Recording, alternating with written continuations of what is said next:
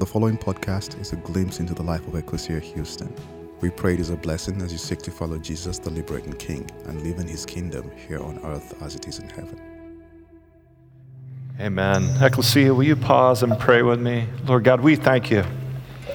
We thank you that we're not left to navigate this life alone, that you have chosen to draw near to us. And God, we're reminded in this beautiful song that you come to us not only as Father, you come to us as the Son who came to live a perfect life, a flawless life, to die for us, to teach us how to live, to give us the words that we'll study from Scripture even today.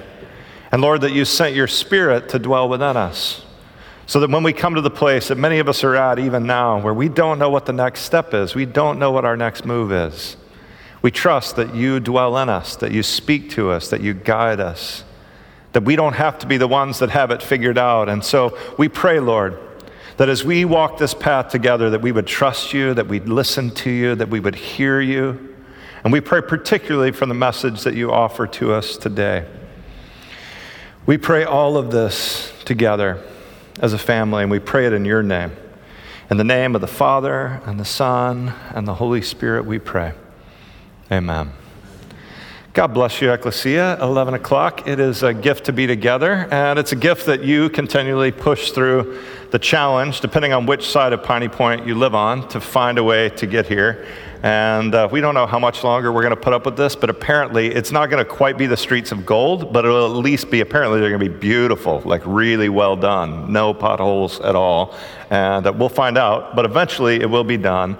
And thanks for your patience. I'm blessed that I get to teach you back-to-back weeks. That doesn't always happen in our schedule and life, so it's a blessing for me to sit back on the same stool and get to share with you. And I'm going to do my best. Last week, I get a bit fired up when I do the kind of spiel about who Ecclesia is and Open Door. I hope some of you were blessed by that and had some clarity about, oh, that's who we are as a church. That's what we're about. But I tend to go a little bit longer than I intend because I get fired up. So I'm going to do my best today to give you back a few minutes that I took from you last week if you were here. No promises, but it helps that this week was going to be a beautiful study week for me. Usually my study day is Friday, and I have a daughter who's at Baylor, and she's moving houses, right? So she needs Dad to come move her. So Friday was spent moving, and Saturday was going to be my study day. Everybody was leaving the house, and all of a sudden, out of the blue, it's a miracle from God, my 15-year-old decided like he wanted to just spend time with me all day. And if you're a pastor, a father of a 15-year-old son, you know that's a miracle in and of itself. And my counselor, Dan Allender, always says, choose relationship over all else. So when you've got a choice, choose relationship. So normally I study for hours. This is like minutes that came into this sermon, but hopefully it's one of those that has such clarity and passion that I'm hoping it will land well on you and that God will use it for you. We're going to change our tune a bit this summer and do something literally. I've been a pastor for 26 years and something I've never done. We are going to teach through this summer some important lessons that come to us through some popular films, some films that we love. And we hadn't decided all of them, so if you got a film you're really fired up about, I'd love for you to share it with us. Today, we're going to hit one of my all-time favorites. I think it's a family classic. I think it's brilliant beyond words. The director is a guy named Rob Reiner, who created this thing and pulled it off. How many of you know what film I'm talking about? A great film called The Princess Bride. How many of you are fans of The Princess Bride, right? So, fabulous film. I'm curious today, I've got a prize for the one that has watched it the most, so try to calculate in your mind how many times you think you've seen The Princess Bride. How many of you are more than 5 times you've seen The Princess Bride? More than 10? More than 15? More than 20? More than 25? More than 30? 25, 26, 27? What do you, oh, more than 30 is right back here. So you're going to get a book. So, in fact, would you deliver that for me? It's a book about some of the great stories that happened when they made The Princess Bride. So you are the ultimate Princess Bride fan today. So congratulations. So there's a lot we could pick up on this. And before I lean in on the particular theme that we're going to look at in the film, I thought I'd just share with you a very short version of some of my all-time favorite scenes from The Princess Bride. You see my distant fellow? I hate to kill you. You seem a decent fella. I hate to die.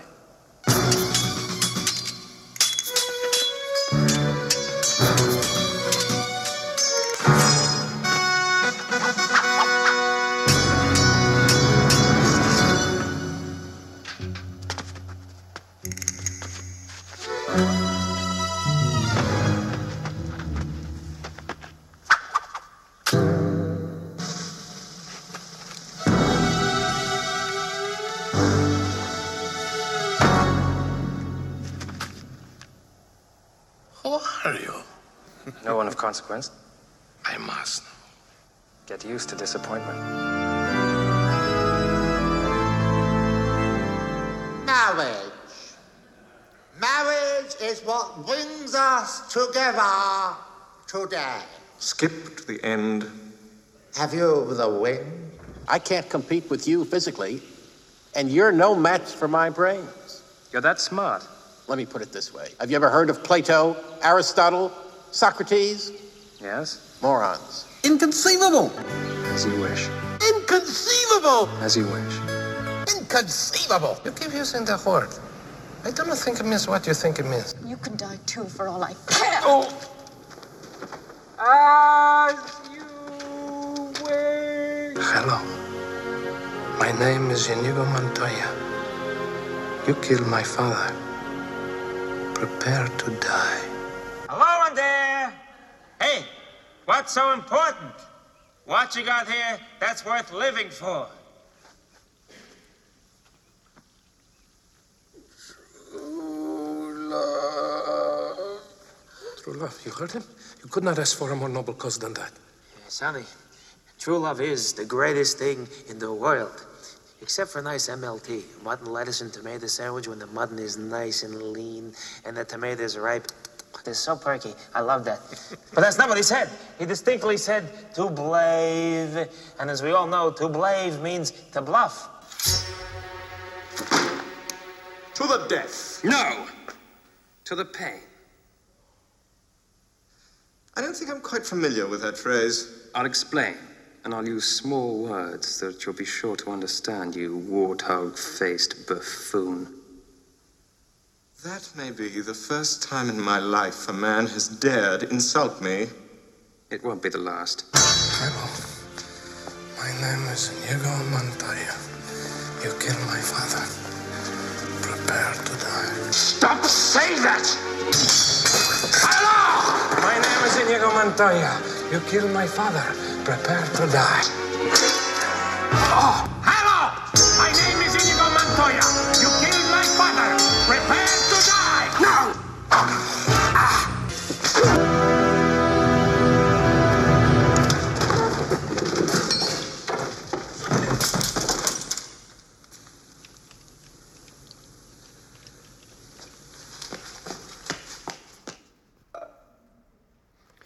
So if you know this film well, you know there are a lot of themes we can pick up on. At first, I thought my favorite theme that would be helpful, at least for me, would be to talk about what I love about the film is that it mocks all romance films of all times. So if you've seen films like The Notebook, right? Some of you love them. My guess is most men do not love these films, in part because it sets a standard by which none of us could ever attain, right? So these men sit around and make picnics for women. They're unbelievably wealthy, though they don't seem to have a job. They've got time to snuggle all day.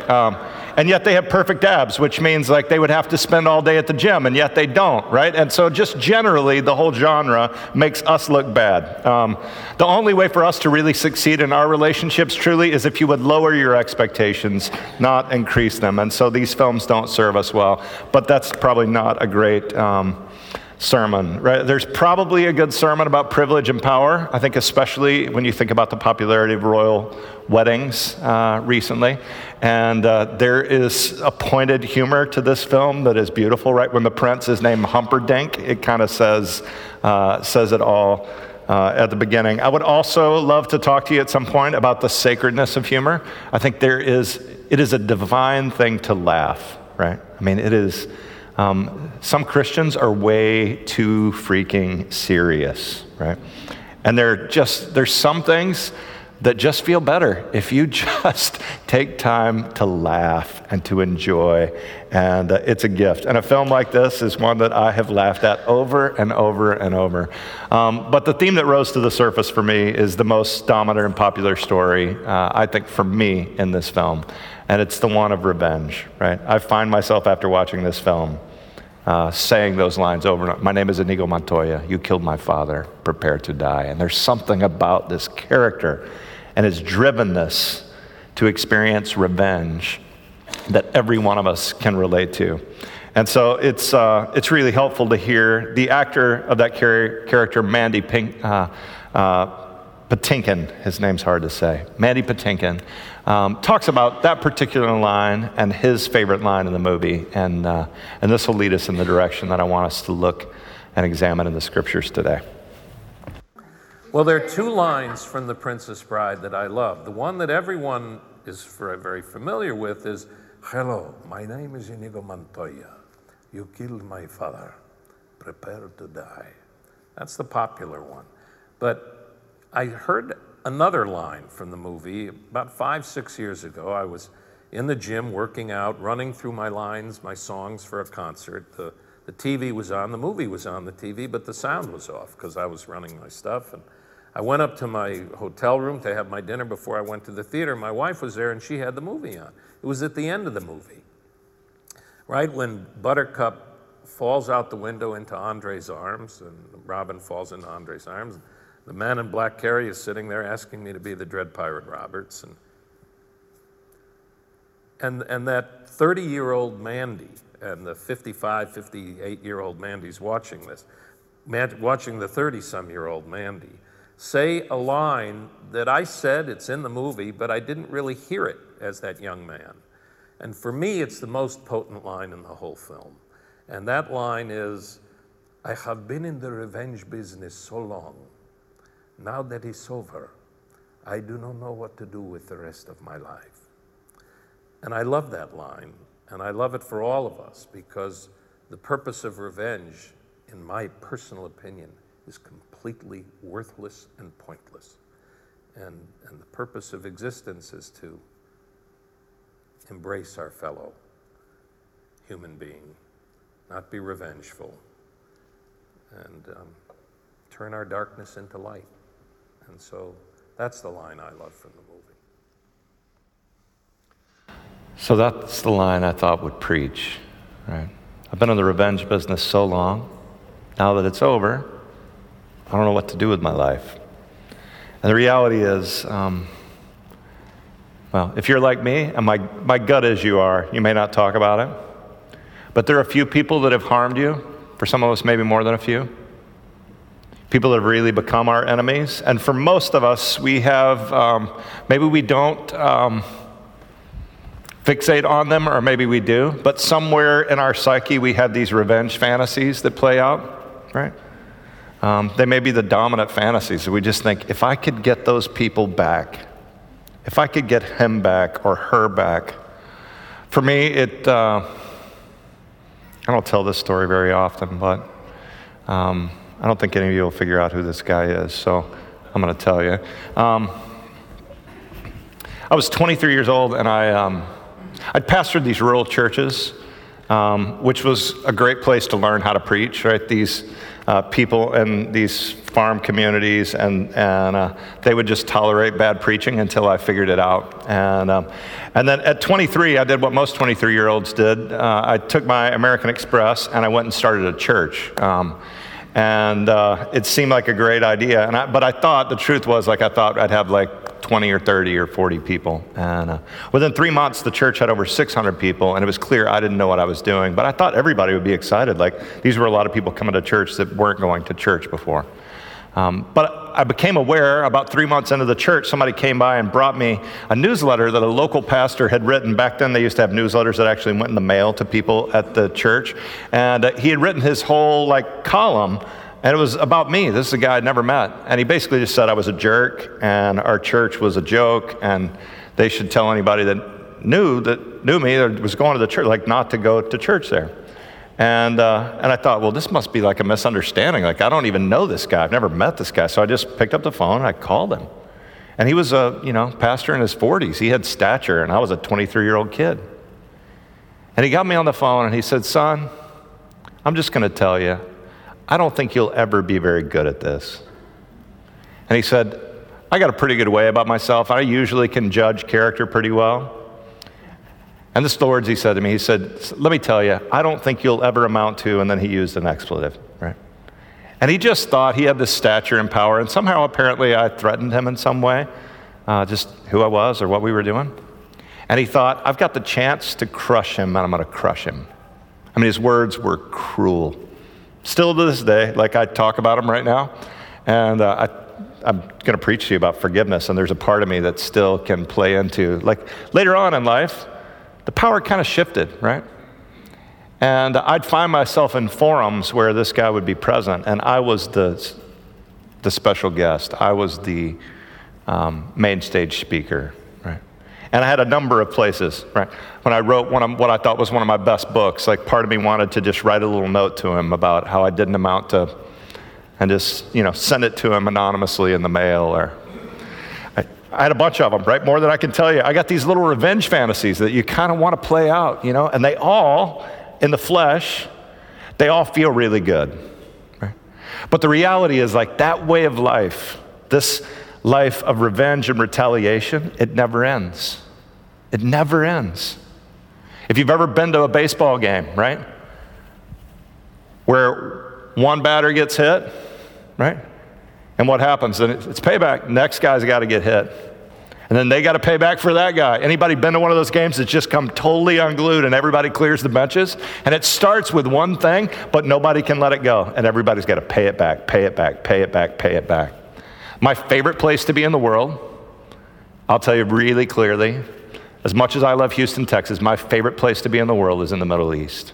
I love to be almost anywhere in the Middle East. I especially love to be in the Holy Land. I've taken some of you there. Some of you hopefully are going to go with me this year. We still have some spots. We're going in July. And I love the food. I love the people. Most of what you read about the people is not true at all, the people. In fact, what I tell you is the kindest, most hospitable people on the planet.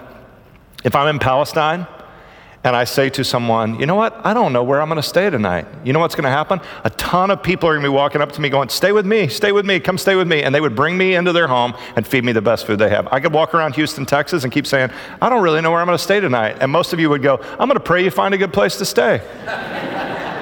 Good luck, right? Have you heard of Priceline? You could book something there. Right? And I just find they're totally different people. But I'll tell you what drives me crazy in the Middle East. What drives me crazy is this ethic that they believe is this biblically rooted ethic. And it's just this eye for an eye, tooth for a tooth. You take from me, I'm going to pay you back. I'm going to pay you back. I'm going to retaliate. And every time I'm there, in part because I'm a Christian pastor, and I'm kind of totally sold on Jesus, but also the teachings of Jesus. Every time I'm there, it's clear to me as anything in the world that the only solution in the Middle East are the teachings of Jesus Christ. They're the only things that will change.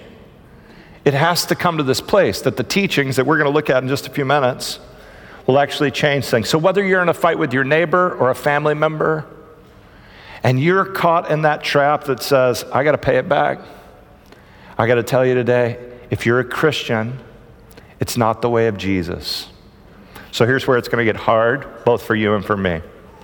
Before we look at this text, what I'd like to invite you to do is to join with me, and I don't want this to be this ambiguous teaching, right? The truth is, no matter who you are, you've got an enemy. You got somebody that you would like them not to do well. You'd like some payback to happen for them. And what we're going to do before we open this text, we're just going to pause, and we're going to pray for them. What I want you to do is, you don't have to speak their name aloud, especially they might be in the room. We don't know for sure. But I'd like you to articulate to yourself their name. I'd like you to see their face. And we're going to pray for God's blessing upon them. We're going to pray that forgiveness would reign and that the teachings of Christ would play out in our lives today in a way that really could change the world, that could start with us. So whoever that is, if you say you don't have somebody, I'm just going to tell you, you're lying, okay? You got somebody. There is someone that will come to mind. So as we pray, will you bring them to mind? And let's pray for them. God, we thank you for your love. Lord, we're reminded that you tell us that we were once your enemies. We once were against your agenda in the world. And you made us sons and daughters. And so, Lord, for that enemy, whether they're in our family, whether we grew up with them, whether it was a bully when we were young or a competitor in business, or someone that had the opportunity to be kind and instead they were cruel, Lord, we pray that you would repay them with kindness and blessings. We pray today that good things will happen to them and to those that love them, that their family would be blessed, that they would know your love and your grace, and that you would bless us with the kind of love and forgiveness that can only come through Christ, that we could see the ways that we are flawed, the way that our ego has led us to make bad choices and bad decisions and treat others poorly, and that we'd show them grace, we'd let them go. We pray all of this together. We pray it in your name. In the name of the Father, and the Son, and the Holy Spirit, we pray. Amen. As we open this beautiful and profound text, would you just keep that person or people in mind? Some of you were like, I had to really choose. It was hard. I got a top 6. It's like FBI's most wanted. Like we all kind of have this. I just don't want these people to do well. They don't deserve it, right? And we don't either. So I'm asking you, just keep them in the back of your mind or the front of your minds as we hear this beautiful teaching, right? And Jesus begins to say things that are hard for us to imagine, right? He talks about turning the other cheek and going the extra mile and loving our enemies. This was profound and radical teaching. And it comes in the context of the greatest sermon ever preached, a sermon that Jesus preached there in the Middle East, on the lake of Tiberias, the Sea of Galilee, on a small mountain. It's one of my favorite things we do when we go there. We have the best meal I may have all year at a little restaurant called Rosh Pina, and they smoke all the meat and fish and pasta. Then we make our way to this mountain that Jesus originally preached this sermon and hear it. And it's beautiful to hear it all in one setting. But each one of these little passages, you could spend your life studying. And I want to suggest to you today, you could spend your entire life studying and trying to live out this truth. And this is what Jesus says. You know that the Hebrew Scripture sets this standard of justice and punishment. He says it's really clear. This is what the Bible says. Take an eye for an eye and a tooth for a tooth. He says that's what the Hebrew Scriptures say. But I, Jesus says, I say this: don't fight against the one who is working evil against you. Literally in the Greek, what it means is retaliate. So he said, the one that is actively gossiping against you, about you, you do not gossip in return. The one that is attacking you right now on social media, right? And is an all-out affront and attack to you, you do not attack in response. He says, when you do, this is what happens. You end up in an endless cycle. Can you imagine in our world if we began to live out this ethic of Jesus? It's really clear, isn't it? Those who attack do not attack back. Those who insult do not insult back. Those who gossip don't gossip in return. Right? This is the Christian way. Jesus says, right?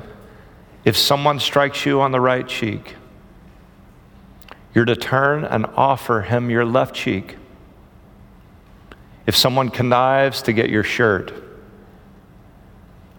give him your jacket as well. What he's saying here is there would have been 2 layers of clothing typically in Jesus' day, a tunic and then an outer robe. The outer robe would be your blanket at night. It would be what you wear off, and the tunic would be, you might have multiple of those. He says, if somebody's trying to take it, then go the extra mile. If you need to settle a debt, whatever it is you need to do, go the extra. He says, if someone forces you to walk with him for a mile, a Roman soldier in this day could come to someone and say, I want you to carry my things for 1 mile. Legally, 1 mile was all they could force you to do. It was an injustice. It was an abuse. You can imagine today, right? If law enforcement stopped you and just said, you're to do this for me, right? Randomly. We'd have all kinds of attitude. We wouldn't want to do it. Jesus says, don't just do the mile, go 2 miles. Go further than you have to go to demonstrate the way I want you to live. He says, if someone asks you to do something, asks you for something, give it to him. Now, this is a challenging one here. Paul echoes this in the New Testament. He says, if it's within your capacity, if it's within your power to do something good for someone, then you ought to do it. Now, I'm telling you, that's true across the globe, and we believe at Ecclesia that anyone that has an opportunity to receive clean water, that's drinking from a river or a stream, ought to drink from a source of clean water, right? We believe post-storm in Houston, Texas, that those that are still suffering ought to receive what we can offer to them. And for us, for me particularly, I don't have everything within my capacity, but because I'm a part of all of you, that we're a part of one another, when I meet someone with a need, the reality is, we together have the capacity to meet that need. Last week, I got in an Uber with a guy named Steven. And pray for Steven. Steven's a Vietnamese guy here in Houston. And as we got to talk, I just asked him about his favorite place to get pho, because I love pho. And he said, well, it would have been my restaurant. He said, I'm the greatest pho chef in the world, which I thought that's a pretty great claim. I don't know if there was a language barrier, a little bit of exaggeration, but he was saying, like, I'm really good. And as I got to know him and found out that he lived in Richmond and his house flooded and his Vietnamese restaurant flooded that he owned, and he lost both his cars, right? So he's in this place now. He's like, all we got, we live in an apartment and we got 1 car. I drive my wife to work, then I drive Uber while she's gone because I've lost my business, lost my house, lost my car. And I began to realize, like, Stephen's not the only one. Like, there are thousands and thousands of Houstonians that are still trying to make their families work, that had multiple vehicles, that don't have multiple vehicles, that had 1 vehicle, that don't have a vehicle. And I just thought, like, we're the kind of church, we could buy 50 cars if we wanted to buy cars for people, you know? And we're going to figure out how to buy Stephen a car and a bunch of people a car. Why? Because we can. Because it'll help people. Because people actually have a need. And so we're going to be the kind of people that do that. And Jesus says, well, that seems extravagant. He's not our responsibility. And Jesus' teaching is, no, if it's within your capacity, you ought to just do it. You shouldn't even think about it or pray about it. You ought to just do it. If it's within your capacity, do it. Jesus keeps going. He says, you've been taught to love your neighbor and hate your enemy. But I tell you this, love your enemies. Now, this is so radical, right? He didn't say tolerate them. He didn't say ignore them. That's hard enough to do, right? To tolerate or ignore. Anybody have trouble doing that? Tolerate? Am I the only one? Just me. Okay, good. 2 of us. Jesus says, no, not just tolerate it, not just ignore. Love. Love your enemies. Pray for those who torment you and persecute you. And in doing so, you become children of your Father in heaven. He, after all, loves each of us. This is powerful and true. Good and evil, kind and cruel. Whether you've been cruel, we've all been cruel, we've all been unkind. He says, God loves good and evil, kind and cruel. He causes the sun to rise on evil and good alike. He causes the rain to water the fields of the righteous and the fields of the sinner. It's easy to love those who love you, even a tax collector. This is an oppressive person, a selfish person. Today we don't have tax collectors in the same way. Just because you work for the IRS doesn't make you, right? So this would be people that exploit other people. These would be like the people that own the check cashing places that exploit the poor. He says, even those who are selfish and narcissistic, even those people, right, can love those who love them. And it's easy to greet your friends. Even outsiders do that, but you are called to something higher. Be perfect as your Father in heaven is perfect. Now, this is one of the more confusing passages in Scripture. Hear this, when we were translating the voice, I pushed to translate it slightly different way. It doesn't mean to be perfect in every way as your Father in heaven is perfect. None of you can do that. Trust me, I know many of you, you're not even close. You're not in the ballpark of perfect, right? What it's saying, it's specifically about this love. It's let your love be perfect. Let your love be flawless. He's saying it's not really love if you only love the people that love you. It's 1 Corinthians 13. It's saying it's not really love if you tally wrongs, right? Whether it's your spouse or your neighbor or a family member, if you've got that list, right, and most of us don't write it down, but it's sitting somewhere in the recesses of our mind, and we got a list, and you got tallies, you got marks. We try not to pull it up, but it's there. Jesus says, well, that's not really love. Let your love be perfect. Let your love be unconditional. If you're old enough to be a Seinfeld fan, then maybe you remember one of my favorite episodes of Seinfeld. In this episode, George Costanza is in a meeting. Anybody remember this? He's in a meeting, and one of his coworkers lays a massive insult on him in this meeting. And George ends up with everybody in the room laughing at him. Anybody remember this one? And so George basically, he's not that quick, right? So he about 3 days later, he figures out the perfect insult response to this guy, which feels a little late, right? But George is determined to deliver it, right? So he starts working to set up a meeting where he could get in the room with this guy and flip it on him. And yet this guy resigns, ends up taking a job in Ohio, and George loses this opportunity to deliver retaliation and insult. So he goes to extreme measures to set up a meeting with this guy's new company and his new coworkers. So he goes to Ohio, on the purpose of this ruse, so he can deliver this insult. Remember this episode? And he finally lands the insult, and this guy was quicker with a better insult, and again, everyone's laughing at George, right? And you get the sense of the futility of this retaliation lifestyle, right?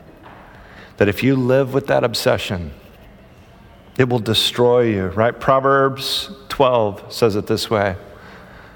The wise one says, a fool's anger is quickly evident, but a clever person knows how to hide his flaws. This is what I think the wise one is saying here, that when we respond in anger, all of our ugliness gets exposed, right?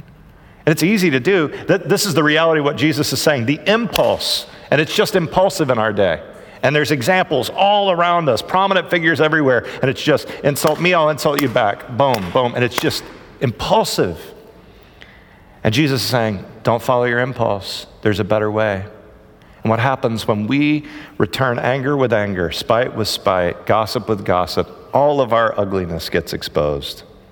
So he says, better, right, to hold our tongue. 1 Peter 3 says it this way. This will take us to communion.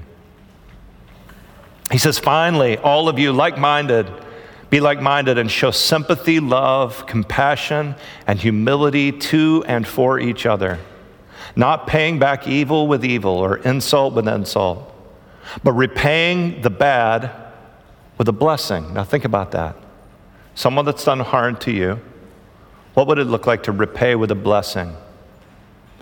It was this you were called to do so that you might inherit a blessing.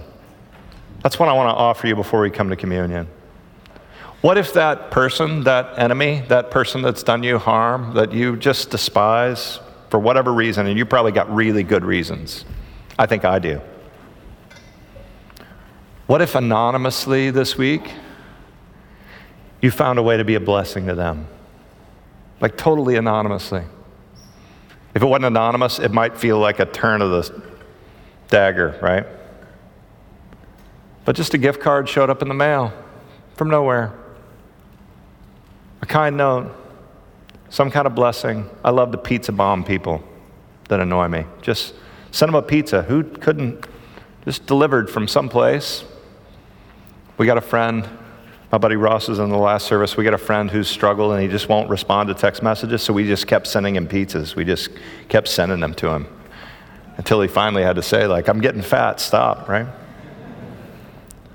We just say, like, hey, listen, I don't know why you're not responding to me, but I love you. So I don't know what that would look like for you, but I ask you to consider it. I'm not asking you. Right? The Apostle Peter did, under the inspiration of the Holy Spirit, to say, what if instead of returning wrong with wrong, you offered a blessing instead? As we come to the table of the one that knew well what he was teaching, right? So it's really great. I've been in Christian ethics classes, and you can hypothetically talk about Christian ethics and what it looks like to be ethical as a Christian. Jesus' teaching was not hypothetical for him.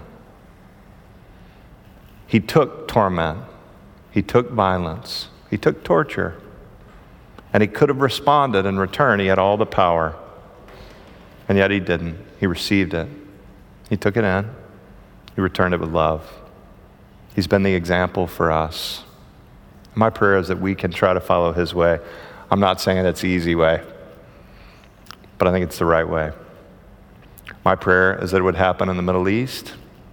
I think it's the only way to end the cycle of violence there. And I think most of the problems we have in our culture would be healed if people of faith would say, we're going to be the people that return evil with love. Will you pray with me as we prepare our hearts to come to the table? God, we thank you that this memorial table is this physical reminder of what it means to follow Christ, what it means to live the Christian life, that we are going to be harmed, that life will not always be easy, that we won't always get what we want. In fact, some will take, some will steal, some will gossip, some will insult, some will hurt and even assault.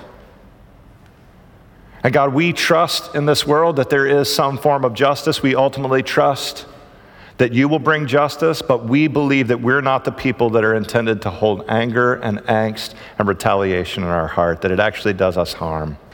And so as we come to this table, we pray that we could follow your example. We ask you today, Lord, to bless this bread.